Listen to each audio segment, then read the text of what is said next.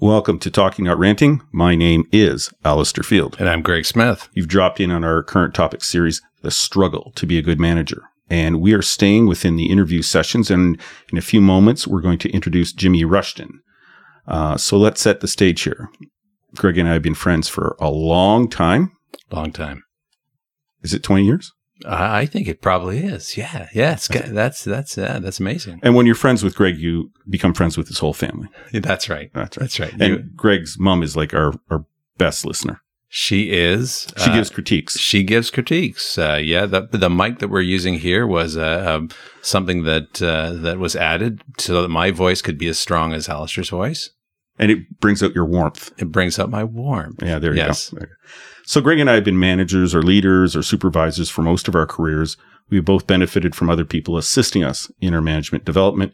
And we've been hosting this podcast series dealing with how we and others have missed the mark for over 3 years now. And as we work through the podcast series, we realize that it'd be great to have other people come onto the podcast with maybe a different experience and a different view on things, and invite them to pull up a chair at the diner, which is where this all started, and just have a good conversation.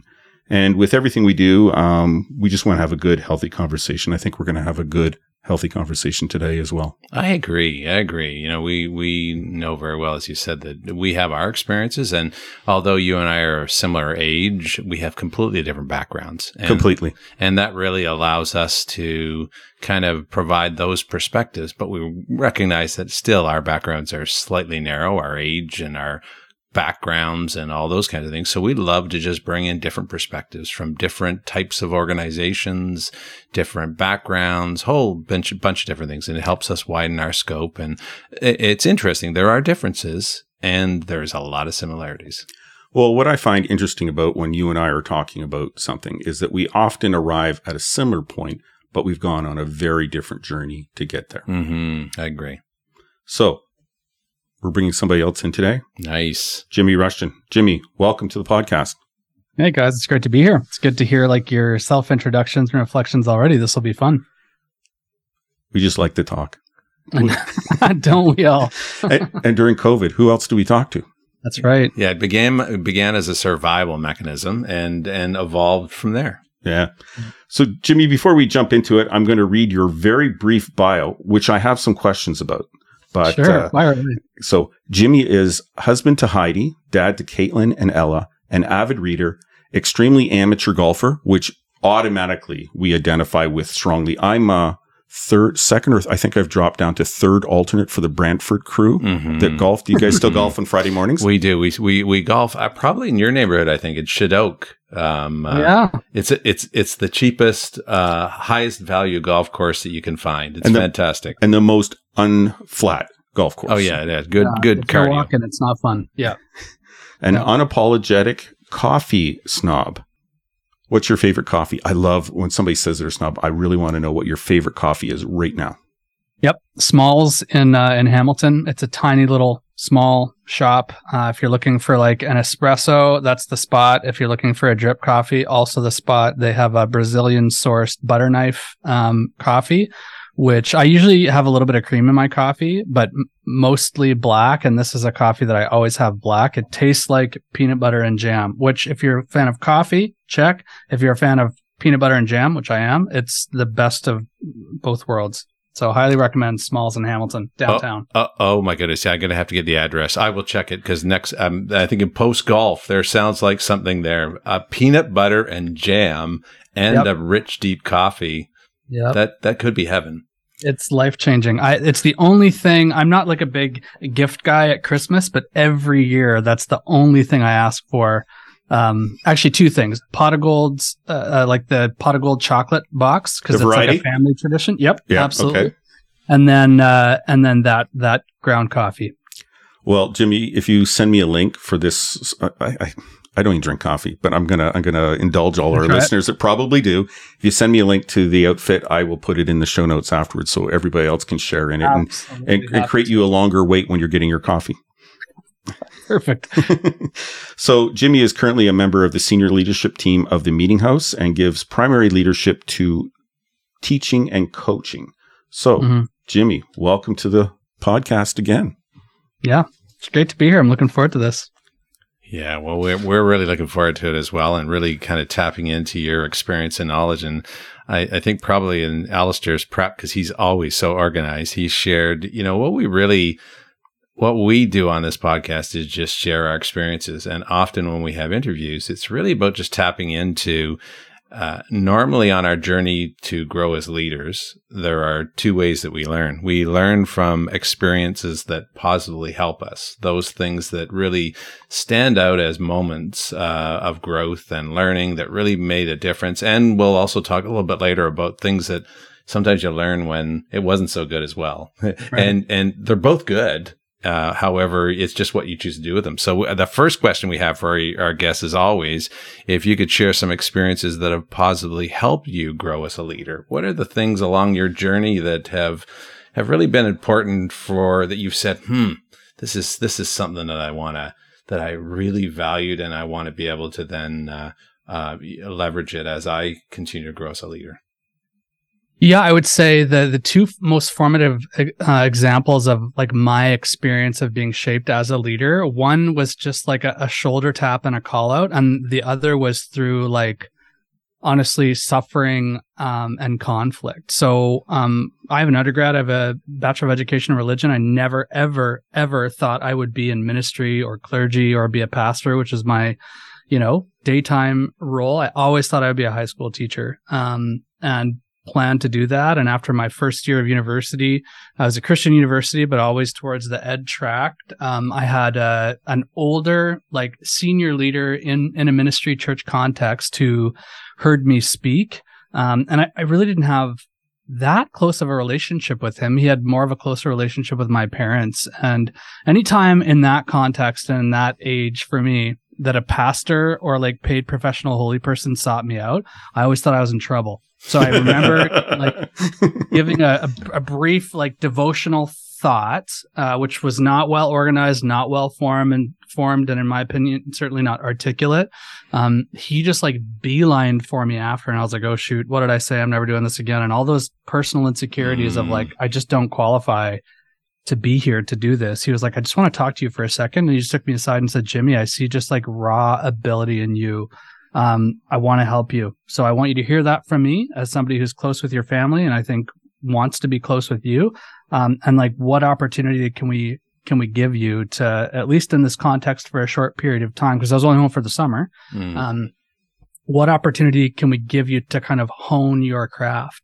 So I think that was the first time where I'm like, hey, especially in a church context, which I realize won't be all of your listeners, but for somebody who really pushed against the whole church thing and struggled to find my space in the God atmosphere, to have a really gentle, thoughtful, older leader say, I see something in you.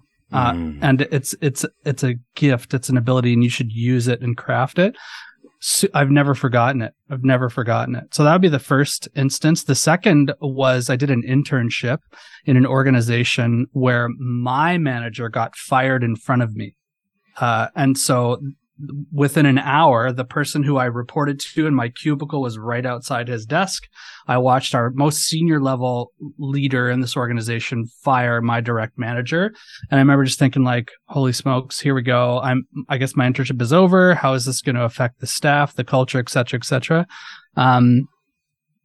But the intestinal fortitude of that senior level manager who did the firing, he met with me within the hour, and I was like, I realized how difficult that must have been. You were close to this person. Don't let that spoil your experience, and let's just make a plan that every meeting that you plan to have with him will be with me. So first of all, just the intention, I think, of like naming the conflict and the pain and the issue, and not just being like, wow, I mean, he's an intern, whatever, was really, really meaningful. And then the consistency, like this guy followed up and did what he said he would do. So, whereas I had a weekly meeting with my, direct manager, that was now replaced with the most senior level leader in this organization, and not a small organization either. So I would say just seeing how to lead well with integrity, not without pain, but to lead well with integrity through conflict, and even a departure, was really, really formative. And one of the things that he said to me, was, I want you to memorize this concept: tell, show, do, and do again. Tell, show, do, and do again. Whenever you have to make a decision, or you're in process, or you're leading a team, tell them or tell yourself what your expectations are. Show them physically, here's how to do it. Have them do it, and then do it together as a team. And that was, like I said, almost 20 years ago, and I've never forgotten that either. So those are two like kind of off the cuff, really, really formative examples of leadership strategy, but mostly like leadership integrity from people that I was reporting to. Wow, I love those stories. I want to go back to the first one. It's kind of interesting. Yeah. So tell me a little bit more about this person, because just seems like such a beautiful to actually be present, to see something, and then to come to you and create that space for you and that type of thing. I'm just curious a little bit more about what were the kind of attributes of this person that really, in addition to them seeing that possibility in you, because I think we've talked before about the best leaders are ones that see what I don't see yet. I think my first, if we were to hop in a time machine, the three of us and all your listeners, and go back to like that moment or shortly before, I would have said, what are the attributes? He's old and stuffy, and I probably want nothing to do with him, which is more a reflection of myself than him. But then 10 minutes after that conversation, yeah, you're exactly right, is attributes of like, this is a person who had been in this church setting for, I think he'd been there for 16 years or something like that. So a long time. And then through experience, like I was a teenager, right? Like I was 19 years old. So to seek out a younger person to just like encourage and affirm, spoke so highly, because he could have very well warranted say, hey, loved how you talked, really good. Let me give you like 5 points on how this could have been improved. Instead, he just really affirmed my strengths and wanted to give me more opportunities. So again, tell, show, do again. And then I don't know if you guys are familiar with, you probably are, have read Marcus Buckingham of like putting your strengths to work. I saw that in him too, of like, you manage your weaknesses, but you elevate, empower, and hone your strengths. And yeah, looking back, I would say he was onto that. He was onto that back then. Wow. That's very cool. And, we talk a lot about the fact that, especially today in today's world, and as we go into how have you applied some of these things, life is frantic these days. And I think sometimes what happens, we've talked in our podcast, is that we get so busy that we forget to look and see and take the time to create those spaces that you experience with that gentleman. That's pretty sweet.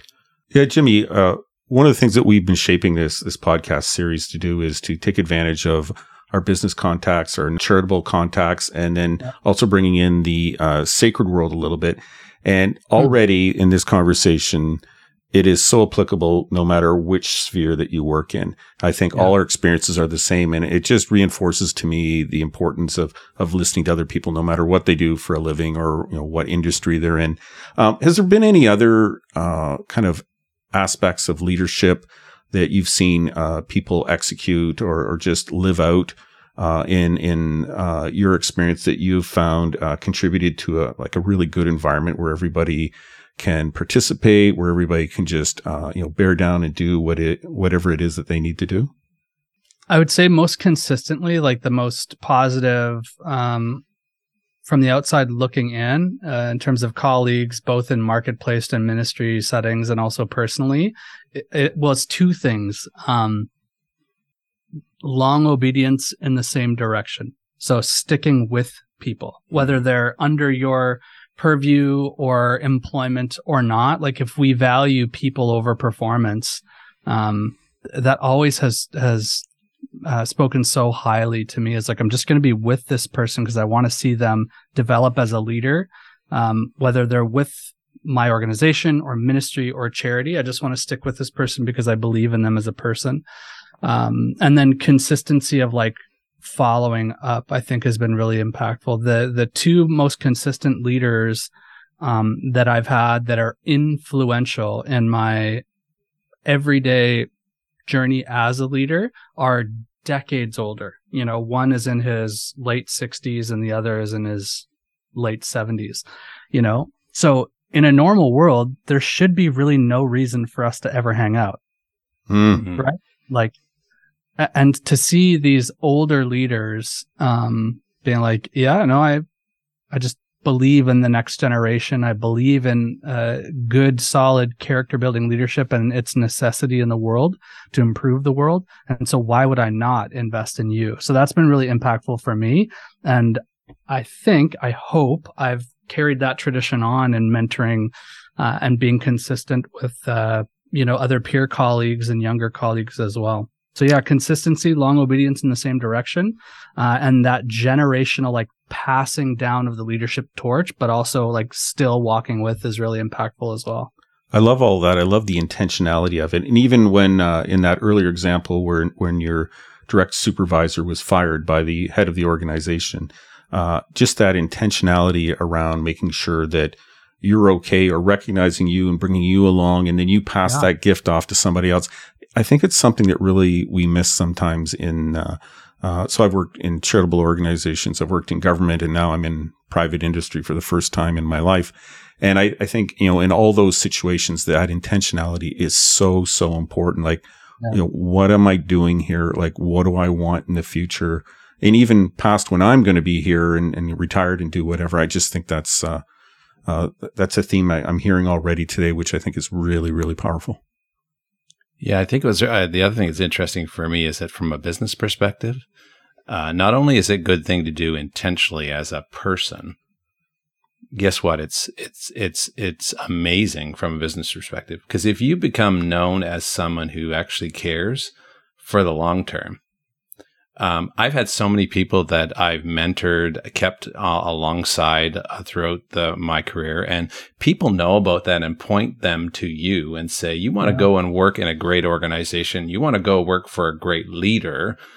Here's someone, because here's what they did for me. And also the boomerang effect. And we're hearing lots about this today, where people are leaping for money or different experiences. And then they're getting there and they're going, yikes. Yeah. What switch did I make and why? Yep. And coming back and saying, you know what?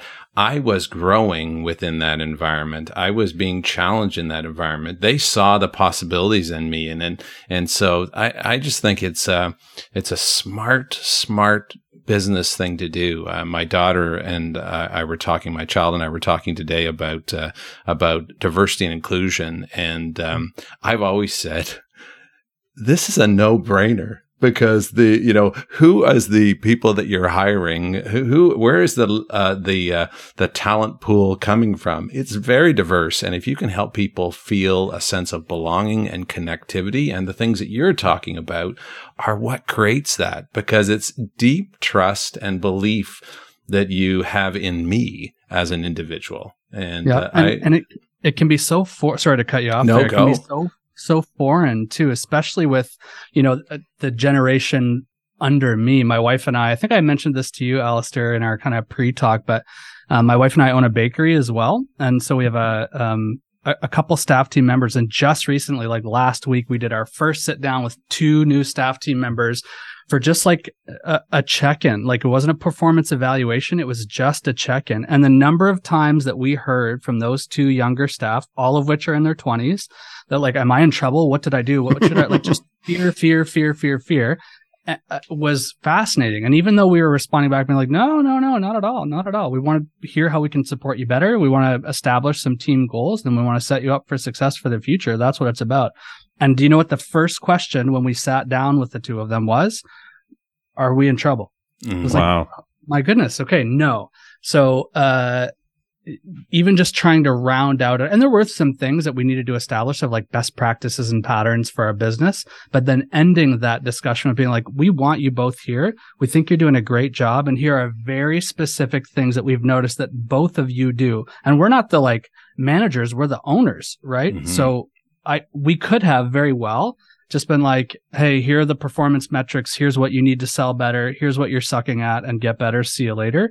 But it's just the longevity with those kinds of conversation is pretty short. But investing in the people and having them be heard, even if like what they need to hear as well is some constructive criticism, I think, especially for the younger generation, just speaks volumes.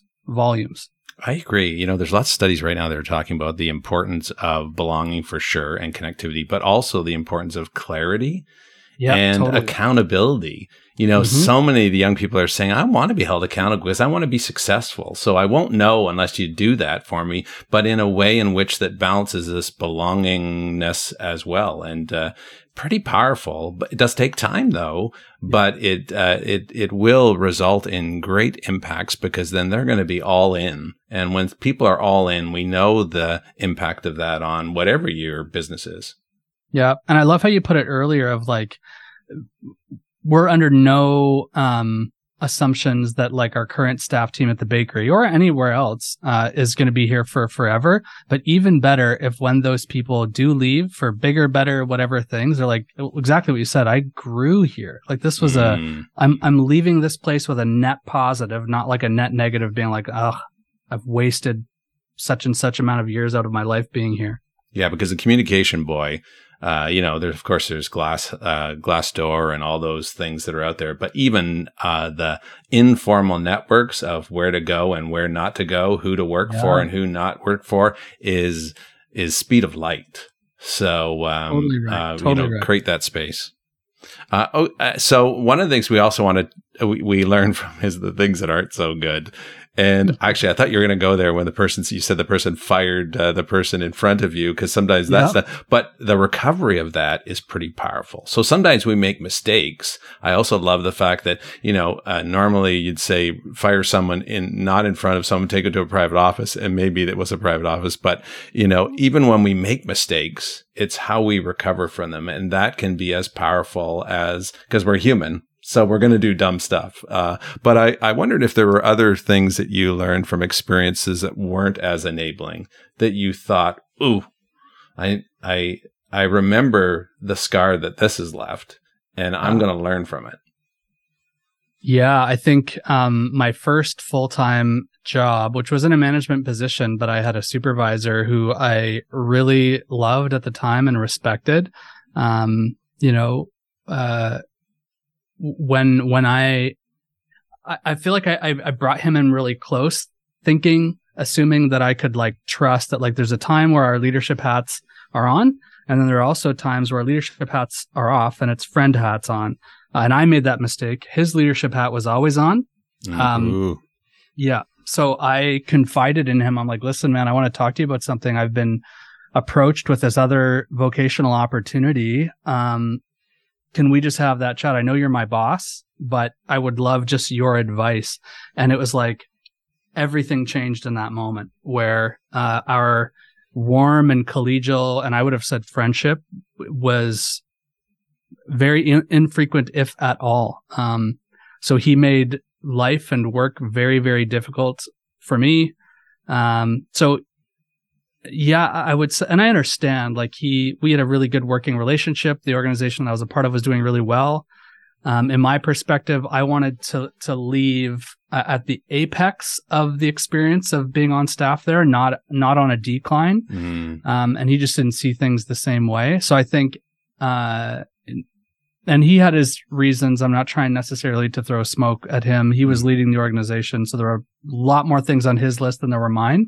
But from my perspective, I was like, man, it really would have been better if I had like a colleague and even a manager alongside me for this, and even if we depart, even like that collegial friendship, I just wish we could have left on an agreeable same page with grief and loss and shoot, I wish you weren't going, but I wish we could have done that. And we didn't. I think the scar tissue, and I love how you put that, is it felt like for me that carried over to my very next role. And I found myself, guys, acting the same jerky way to another employee that reported to me within 2 years. Wow. Super sucked. And I remember in conversations with this guy being like, well, if you leave, then that I'm like, what is happening? Oh my goodness. I can't believe this is coming out of my mouth. And so years later,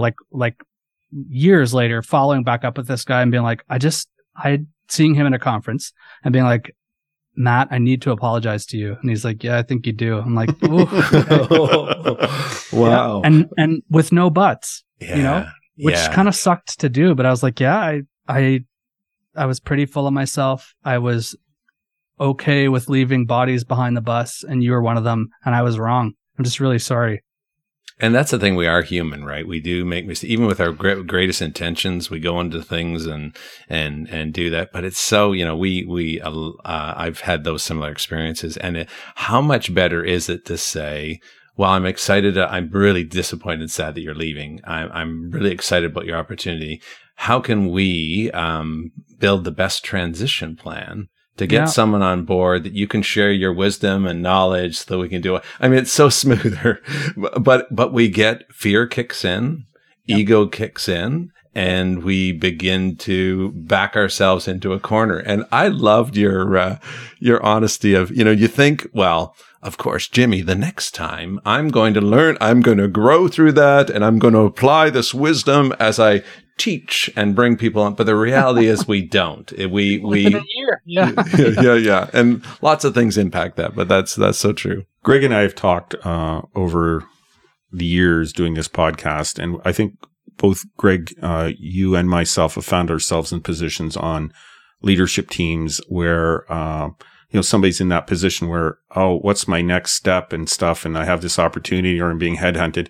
We've both been that other manager that people would go to. And in my case, it was often organic, and yours probably organic, but also you're big into, having these types of relationships in organizations and kind of making them more formal. But there, just that ability to be that person for somebody else is, really, really important. And that it builds that, going back to your relationship with these people that have influenced you, it also sets you up to be kind of a good force for that person for years. Yeah. So well put. Yeah. Yeah. Well, it's interesting. I'm reading lots about stay interviews have come back up on everywhere. Everybody's talking about stay interviews. And listen, these were big 10 years ago. And they're, rather than exit interviews, have stay interviews. But I honestly think that the kind of conversations you had in your bakery is kind of a stay interview. But if you're having regular dialogue with your team members, say, how's it going? What's working? What's not working? How can I support you better? What are you learning? Those types of things. Regular conversation eliminates the need for formal stay interviews. Now, I'm not discounting stay interviews because they are good. If you haven't done it in a while, then you better have those conversations, and they're healthy, and you can understand what's going on ahead of time. But regular conversations is really a good thing to do too. And it takes the stigma, the first time you had a conversation with these two new employees, and am I in trouble? But if you have continual, every so often, I know you like things in a formula. I like things a little bit more organic, but it's the same result. Is you walk by, hey, Jimmy, how's it going today? Yeah, good. Yeah. Any problems today? Anything you need? We're out of $5 bills. Can you get some? Yeah, I'll on it right away. Sure. And it takes that stigma. I've seen that in my own experience where I go to talk to somebody. Says, what, did I do something wrong? Yeah. No, actually you did something right. And I just wanted to say, hey, well done. Mm-hmm. Well done. Mm-hmm. That's cool. How has your personal journey affected your leadership journey? Are there points that kind of push you along or have influenced you in your journey? Yeah, for sure. I would say my family of origin for sure has been one of those things. I'm an Enneagram 8 with a 9 wing, which means I really value loyalty, safety, justice, and being heard, but also having people being heard. And typically 8s with that wing, if you're familiar with the Enneagram, oftentimes, not always, but that's formed out of childhood or familial trauma, which I have no shortage of. So when I was a kid, my sister passed away quite suddenly. So that was I remember being a kid in my front yard and seeing my oldest sister head to the hospital with flu-like symptoms and then never coming home. Mm-hmm. So that will shape you of wow, I have one family. So better invest there, and I better protect, and I don't want to experience this again. And then I'm the baby. So that was Sandy, my oldest sister. And then my now oldest sister, middle sister, Joy, has lived with a disability her entire life. She's deaf. So reads lips and sign language. So there's a lot of those things that influence insecurity for sure, but also future leadership perspective. And I think one of the things that I've learned, but also had to be reminded of, is like, you don't know what people are going through. Right? So whether it's a bad performance evaluation, whether it's a bad performance on a day, a bad attitude, is like trying to create the discipline in myself out of my personal journey of like, okay, hold on here. What do I want to tackle first with this person?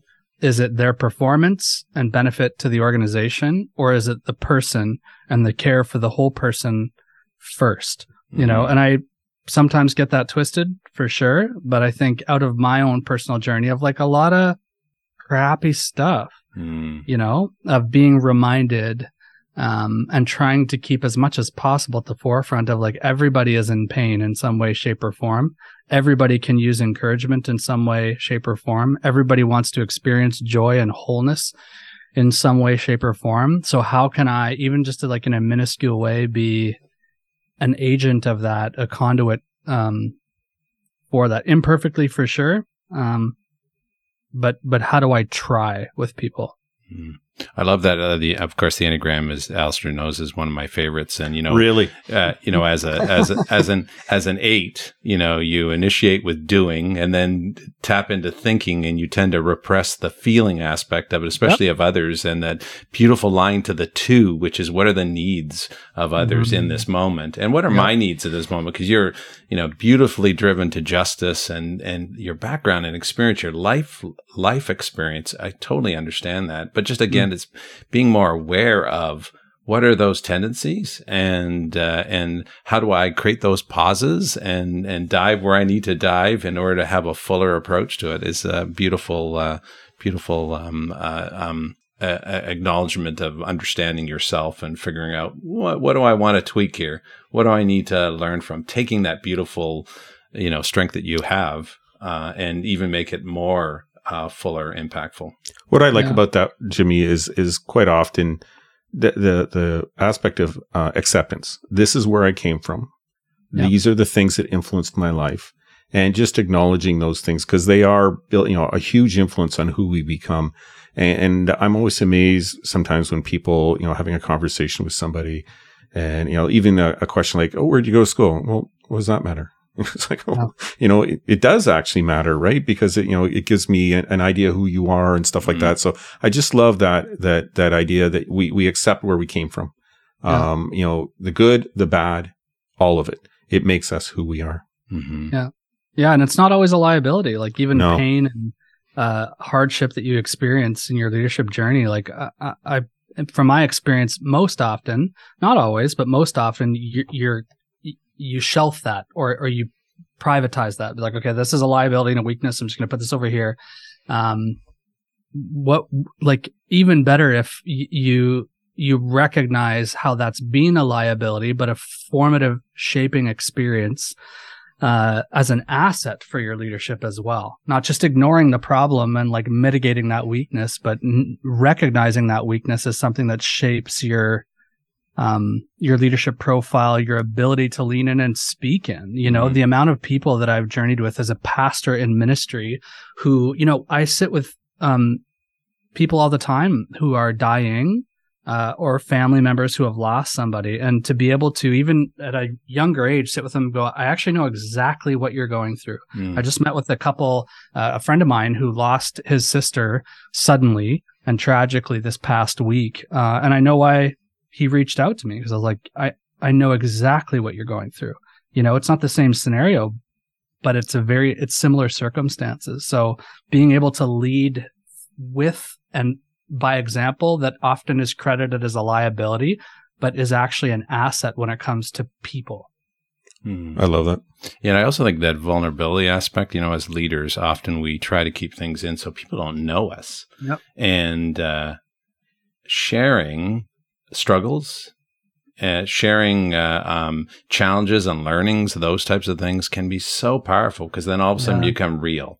You're not this perfect person that stands up top that you think you got all the answers. The best leaders were ones that said, I don't know, or you know what, here's what I'm struggling with, and as a 7 on the Enneagram, my biggest learning is to if I'm feeling crappy, to say, I'm off today, and so I'm gonna come a little crunchy.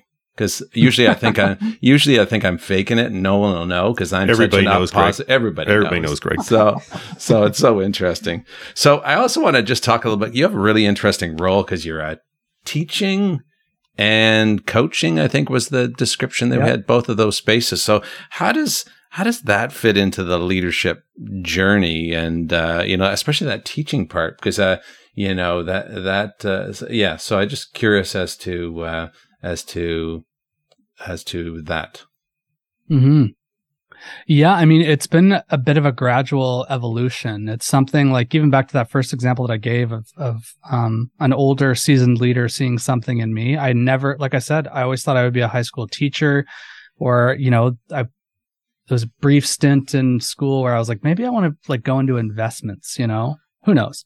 So to be in this position now, I don't think it was like, when I was 19, I knew it. I went to school for it. I trained for it. And here I am. No surprises. Incorrect. Yeah. It was a gradual evolution of process of affirmation, from people that I worked with. Also just some really freaking crappy circumstances over the past few years. And, my current vocational context that kind of led me to this space. But, coming back to the Enneagram, which I realize is not what this podcast is about, but as somebody, they should be sponsoring us, Jimmy. They should be 100% be sponsoring us. Send the check. Somebody who thirsts for, I crave truth as an 8, and I crave justice. So to have that be forming of that's just, I think there's a fire inside me that wants to, have that influence, this current platform and portfolio. So if you would have said to me a decade ago, hey, what do you think about being a teaching pastor, and doing coaching as well at a large church that's going to go through some stuff, does that sound fun? I'd have been like, you're crazy. No, I'm good, thanks. Are you guys hiring? So it's been an interesting journey that I'm a journaler, so I have often looked back at my journal and been like, how did I get here? How did I get here, and why am I still here? But for the time being, I am here. It is a rewarding job. I get to read and study and research and dialogue, and then share with a few thousand of my closest friends what I'm learning week to week. I'm just curious, because as someone who is some of our listeners may be, in the journey towards becoming a leader, what are the things that you, and I'll go off script a little bit, but that never happens, Greg. But I'm just curious, as you said, you didn't really have that plan necessarily. I'm similar to that plan, but what were kind of some of the attributes which have helped you along the way to be open to and to move towards things that were really important in your growth journey that you might have not planned, but what are and we're all different, to your point, probably the Enneagram or our styles and our approaches, all those things. But for you personally, what are the 1 or 2 things that you would say that have really helped you navigate that journey? Yeah, I think I would say my dad, of my dad was in a career for 28 years, and then just about face changed. So seeing that as a teenager, change careers, change vocations, everything, it was a time period, that's for sure. But seeing that for my dad, the recognition as a kid is this is possible. You can go into a career for 25 years and be like, I don't like this. I don't like it. So you don't have to just be, you kind of put on the golden handcuffs, bite down, and, hopefully you get to retirement in one piece. I think we've been lied to oftentimes in our work world and leadership journey is like you fit into one mold and you're that forever. I don't think that's true. So I think seeing living, breathing examples of people who like, I don't want to do this anymore. I want to try something different and creative. I think has been one really important thing. I think in terms of my specific role as a teacher communicator, seeing people who do it well with joy, is amazing. There's two stand-up comedy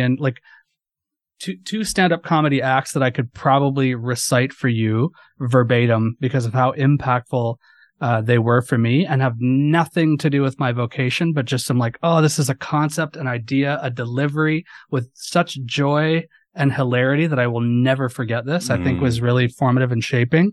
And then, as part of my role, reading like a few pretty sacred pieces of writing that have been really formative, continuously formative in my leadership journey. That's really interesting. You've slid right into our next question, which I think is, so much of your job is about communications and the body of work, the examples that you're talking about on a weekly basis, you and the rest of your team. And I've heard you and your team speak on a regular basis. And, you're talking to a large group of people online and in person. And, I make the observation that, you're talking about subject matter that's ancient, that came out of an oral tradition. There are some writings in it. The language that people spoke day to day, I don't think exists anywhere in the world. And a lot of the texts are in like ancient Greek or Latin, which none of us speak here. But I just, you've kind of given us a little bit of a glimpse that you like a lot of comedy, which we do as well. But, what are some of the things that helps? Because your leadership role is very specific. Your job is to communicate. I mean, there's other aspects to your job, obviously, as a pastor, but what are the things that you have found helpful or that you've experienced that has helped you kind of tame that a little bit and enabled you to do the job that you need to do? Yeah, great question. I think trusted feedback is one of the key things, because you're right. There are some times where not just in my current setting, but like I've been fortunate enough to speak at some larger conferences at times, and like you do so much prep, so much work to deliver this like address, and then it ends. And part of you as a communicator who's put that much time and you feel like there should be like a parade after, but there isn't. It's just like, hey, that was good. And one of the most like, and I understand where it comes from. But one of the most like kind of deafening and defeating things that you can hear from somebody as it relates to feedback after is like, hey, that was good. It's like, whoa, okay. Which part? Yeah, where you spoke. I liked how you said things. And it's like, oh, what am I doing? But the trusted feedback from people, like I think in all of our leadership journeys and offices, there are some people who give feedback and you're like, I appreciate where this is coming from. I don't know that will make it into my soul today. And then there are other people, when they give feedback, you're like, whoa, I need to carve out some time here because this is somebody who has my back, who is consistent in their character, is listening, is present, and wants to offer either affirmation or constructive criticism. So yeah, I would say from my role specifically as a communicator, trusted and consistent feedback from like people that I am along for the journey with is paramount. Yeah, I don't know if that answers your question, but I think I'm struggling to come up with examples outside of that because it's just been so formative feedback. No, I think it's really cool. A question I'll ask you, do you listen to what you say afterwards? I do because I and my our team, we try to create like a regular rhythm and habit of doing that. And it's the worst because you can tend to be your own self-critic, but it's good to pay attention to even the things that you don't notice. Verbal tics and things that you can just be like, oh, wow, I do that. So, and if you want another really great and painful form of criticism is children. Like having your kids there listening week over week. And yeah, I remember it was really helpful, but our youngest Ella, she came and sat in, and what I thought was like a really great teaching. And she's like, "Can I tell you something?" I'm like, "Whoa, yeah, let's go." And she's like, "You adjust your glasses so much, and it's so irritating and distracting." I was like, that's it? Yeah. I'm like, "Oh, okay. Well, there's the honest, again, somebody who's trusted, loves me, is along for the ride, and there's something that I can do today to improve." So yeah, I listen to myself back as a discipline, not as a joy. It's a weird thing to hear your own voice. Well, I'm going to let people behind the magic of podcasting, but number one, I get to edit it, so we can limit the damage. But perfect. But I actually listen to every episode we do probably 3 or 4 times, usually on different devices, just to listen how it's coming across, because our what we're chasing after here, besides the the back and forth and the flow and all that stuff and a little bit of information, is the perfect sound. So and quite often you'll go, "Do I say that? Do I my thing is, I think." I say it all the time, and I know I say it, and I edit as much of it out as I can, but we all have those tics. But I think when you're in the business of communicating to talking to people, listening to it is a painful thing. Like, nobody that talks into a microphone likes the way that their voice sounds. Totally. They like the way everybody else's voice sounds. And I was going to say, I think, but I'm going to say it. I think it's really important to, if you're talking a lot, is to listen to yourself and go, okay, that wasn't as clear as I thought it would be. I need another word for that. I need the pauses. One of the things I know as you do, which is very effective, is when you get to a certain point, you'll say it like 2 or 3 times. If it's a question or a point, and then, me as a listener goes, "Oh, I need to be listening to this. This is the part of the talk that's really important, that there's an underline underneath." And I think listening to yourself, and there's a couple episodes where I probably listened to it 10 times. I didn't quite say what I wanted to say, or there was some kind of tic. Yeah, I got to work on that. So, it's one of those technical things, but it is part of the magic, right? Yeah, and I'm smiling because I listened to it once. Because if I don't, Alistair will really get mad at me for not saying it. And See, leadership vulnerability. Right. I'm less detail oriented. When you said, the main thing we're trying to do is make sure everything sounds perfect. And I'm thinking, well, that's Alistair's main thing, but that's Alistair's gift as well, because he can really just make magic with some things. And part of that trust level that you talked about, I think, is really important. And for Alistair and I trust Alistair to really pull out the things and make it sound the important aspects of whatever we need to make it sound. That sound. But I really also important. Won't put it out unless you've listened to it. No, that's right. Yeah, it just doesn't go. It doesn't go. Yeah. No, I just love your comment about, and I think what's interesting as a leader, that whole idea of surrounding yourself with people that you trust, that love you, that are for you, that are for that development. I think in our podcast, we talk about 2 sides. We talk about the side of as a leader, but as a team member as well. And that's equally important. So look around, and who can I build trust with to a situation that I can be that voice of loving, positive encouragement, and also feedback to say, hey, here's one thing, how do we, and kids are amazing at that. They can just say, they just love you and want to share exactly what they see. What a beautiful gift. Yeah, for sure. Yeah. People don't care how much you know until they know how much you care. Yeah. That's so true. Yeah. Well, we've come almost near the end. We'll do some final thoughts. Jimmy, do you have any final thoughts today? I think I would just come back to, something that I'm still learning and processing through as a leader, and especially as an Enneagram 8, who's I tend to be fairly driven, is like always trying to see people before performance, which I don't always get right, but like always seeing the person holistically, wonderfully made with deep value before like their benefit to my organization, my bottom line. I think that'll always speak higher and louder than this person got us this, as opposed to we invested in this person, and just even if they're they're leaving.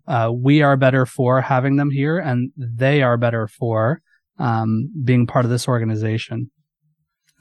Greg? Yeah, I'll just add on to that because I loved 2 or 3 of your examples was all about being present. Yeah. And my meditation this morning was asking myself throughout the day, am I awake? Am I awake to this moment? And, that older gentleman was present and awake to that moment and then had the courage to step into that moment. So it's one thing seeing it and being there. And the second thing is, how do I move forward in a loving, giving way to feed into this person around me. So a number of your examples had that. So, and as a 7 on the Enneagram, I need to be more present and more awake because I'm always on to the next thing and I'm clicking 5 things ahead. And you're the marathon man. Right. But I've learned that when I'm actually there, when I am awake, when I am present to the people that I'm with in the moment, beautiful things come up. Even better. Yeah. Mm-hmm.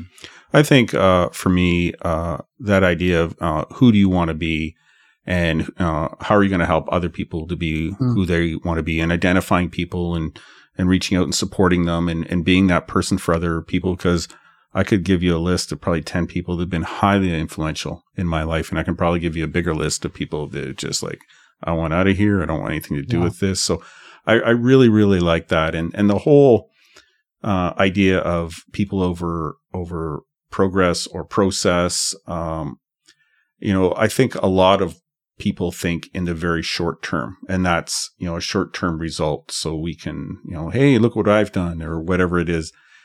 In the long run, when you look after people, people will look after you. And even if they move on and go somewhere else, the boomerang effect, or next thing you know, you're doing business with another company and you're looking across the table from somebody that you've mentored, that you've had a really good relationship to. It's a very, very different conversation.